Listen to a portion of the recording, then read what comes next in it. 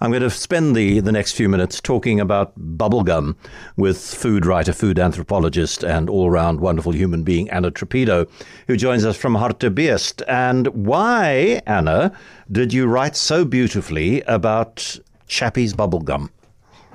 Oh, well, that's very sweet of you. Thank you.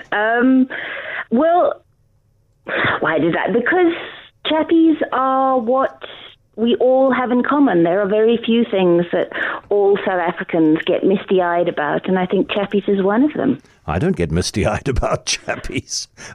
John. I'm sorry. That makes you a terrible old grump. That I think that, that almost everybody's got a kind of child memory of, having some pennies in a hot little hand, and, it's one of the first things you buy that, like, your parents don't buy for you. So, and all of those little did you know fast facts inside that, there were so many, useless things that we all will now know forever because of Chappies.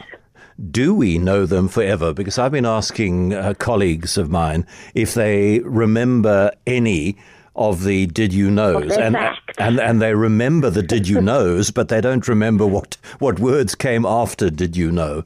And I'm afraid I can't remember either. But you quote a few in your article, so a couple of examples, please. All sorts of things. That stewardess is the longest word that you can type using only the left hand. That coconuts kill more people than sharks. There are so many completely useless and completely useful things that you can learn from a Chappie. I was trying to, before I read the article, got a sense of where it was going, and then I closed my eyes and tried to do a sort of Marcel Proust, Recherché à temps perdu, Madeleine, and tried to remember the taste of Chappies. The tutti frutti, but you must have there's a sort of fabulous syntheticness that you only get from a Chappie.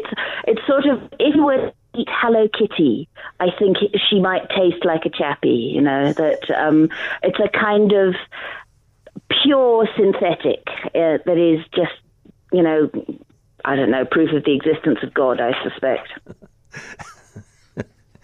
And they are still around, which I did not realize.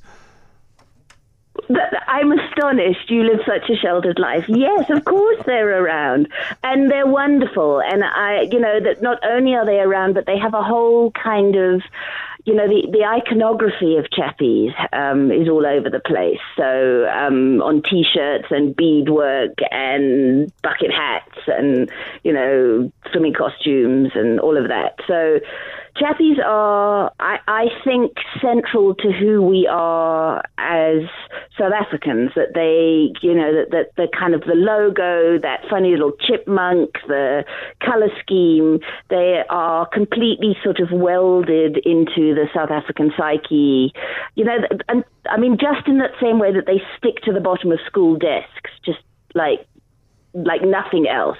I think they kind of are stuck inside our brains. Yeah. The first and only time that my father ever administered corporal punishment to me was when I stole and ate in the space of a couple of hours probably around 300 Chappies that he was keeping to.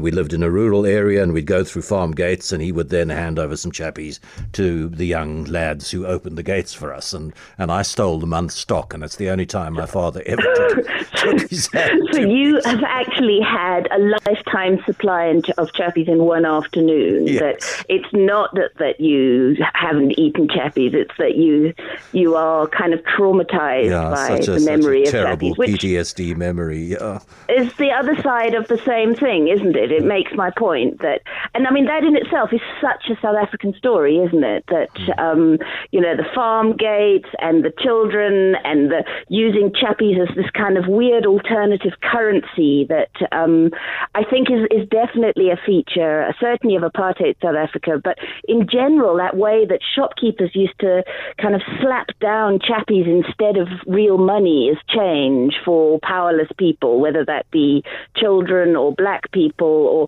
you know, that was not a statement of respect, you know, that you can say, I hate you in chappies very effectively.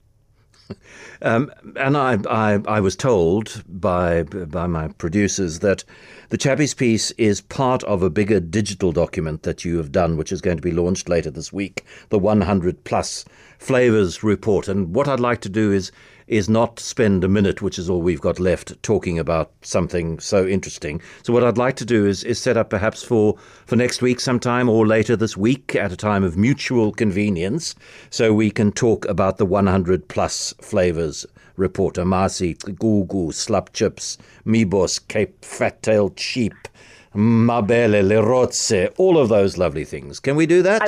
I would absolutely love to. What I can tell you about chappies, I can tell you about so many things that are in the 100 Flavors report. It's kind of all our iconic tastes. So I would love to come and talk to you some more. It is an appointment. I was going to say it's a date, but I thought that was inappropriate. Anna Trapido, John can call me whatever he likes. Can I call you Chappies Baby? Sorry.